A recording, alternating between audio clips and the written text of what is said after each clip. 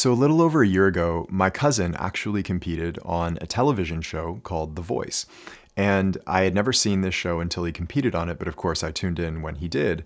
And I was really surprised watching this show that it showed one of the most important laws of the deep game better than even basketball does. And we'll get into that in a moment, but just to give you a little bit of backstory on how this show works.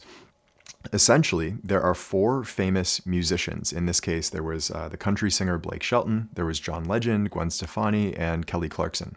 And all four of these famous musicians have their backs turned to a singer, and they're listening to this singer without seeing them.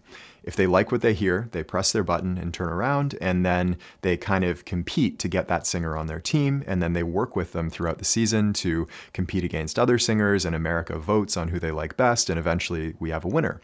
And so my cousin, whose name is Mendeleev, I can post a link actually to his audition. It's really, really good. Got all four chairs turned around, and his audition was really amazing, actually.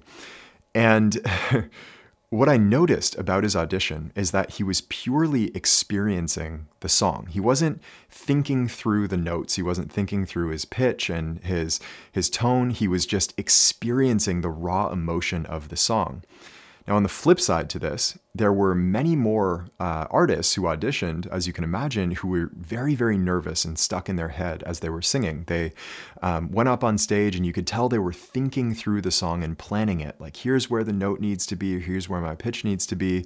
They were just overanalyzing every little bit of the song. And as you can imagine, these artists didn't do so well. Often they wouldn't get a chair turn, or they just get one chair turned. And what I realized is that these two types of contestants, the experiencers of the song and the planners of the song, are really a direct reflection of what we see in basketball. We see so many players go into games stuck in their head and nervous and thinking, I need to score this many points. I need the game to happen in this way, and I need to play this well so that so-and-so will be impressed, and this and that. And they plan this way in which they want the game to go. And of course, these players don't typically play nearly as well as the players who simply step on the floor and experience the game, the emotion and the feeling of the game, rather than thinking through every little moment on the floor.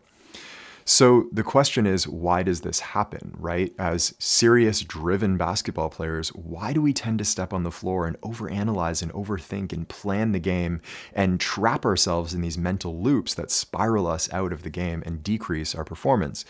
And the answer is actually law number 2 of the deep game, which is the law of reverse effort.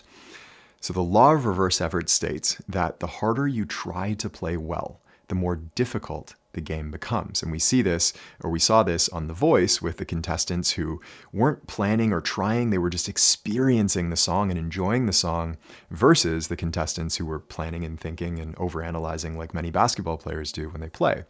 And the law of reverse effort kind of goes across all realms of life, right? We've used these examples before, but when you're tossing and turning in bed trying to fall asleep, ultimately you realize that it's much harder to fall asleep, and you have to just relax your mind and kind of forget about falling asleep in order to fall asleep. The same thing goes when you're trying to remember a word and it's on the tip of your tongue, and the more you try to remember the word, the harder it is to remember it. And it's like the faster you chase after that word, the faster it runs away. Another example of the law of reverse effort. And of course, when you just forget about it and do something else, that word often pops into your head. The one more example that we use all the time is palming a basketball. If you try to palm it too hard, it of course slips through your fingertips, and you need to kind of have that relaxed but firm grip on the ball. And when you really get this right, the analogy that I shared in Deep Game is it's almost like a tight muscle that finally relaxes, right? You go from overthinking and planning the game to just relaxing and allowing the game to come to you, allowing your natural talent to shine through effortlessly within the flow of the game, without forcing things, without overanalyzing and overthinking it. And this is really when you play at your best. Now, there's a quote I really love from a musician named Charlie Parker, who was a jazz musician in the 1900s. And it goes something like, first you learn the instrument, then you learn the music, then you forget all of it and you just play. And the same goes for basketball. First, you learn the moves and the techniques and you drill them in training. And training is a place where you can analyze the little nuances of your game and of the game as a whole. But when you step onto the floor in games, it's time to forget all of that and just play. Just play the game and experience it. And the experience is not a thinking experience, it's a feeling experience, it's a tactile experience.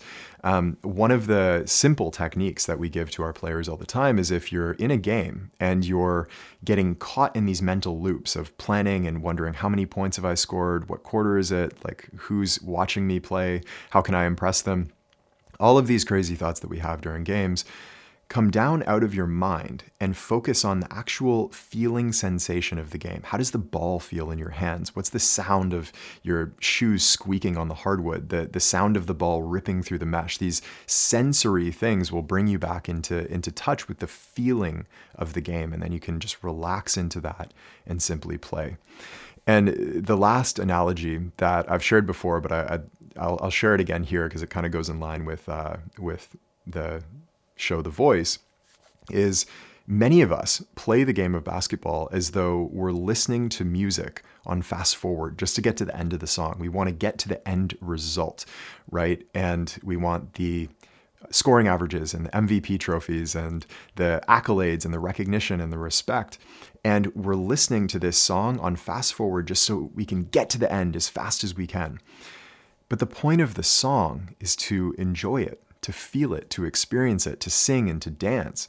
And we're missing the music of the game. Come back into touch with the music of the game. And that's really my true wish for you, is to come down out of your mind, out of the planning and the overanalyzation of the game, and simply play, get in touch with the music of the game once again.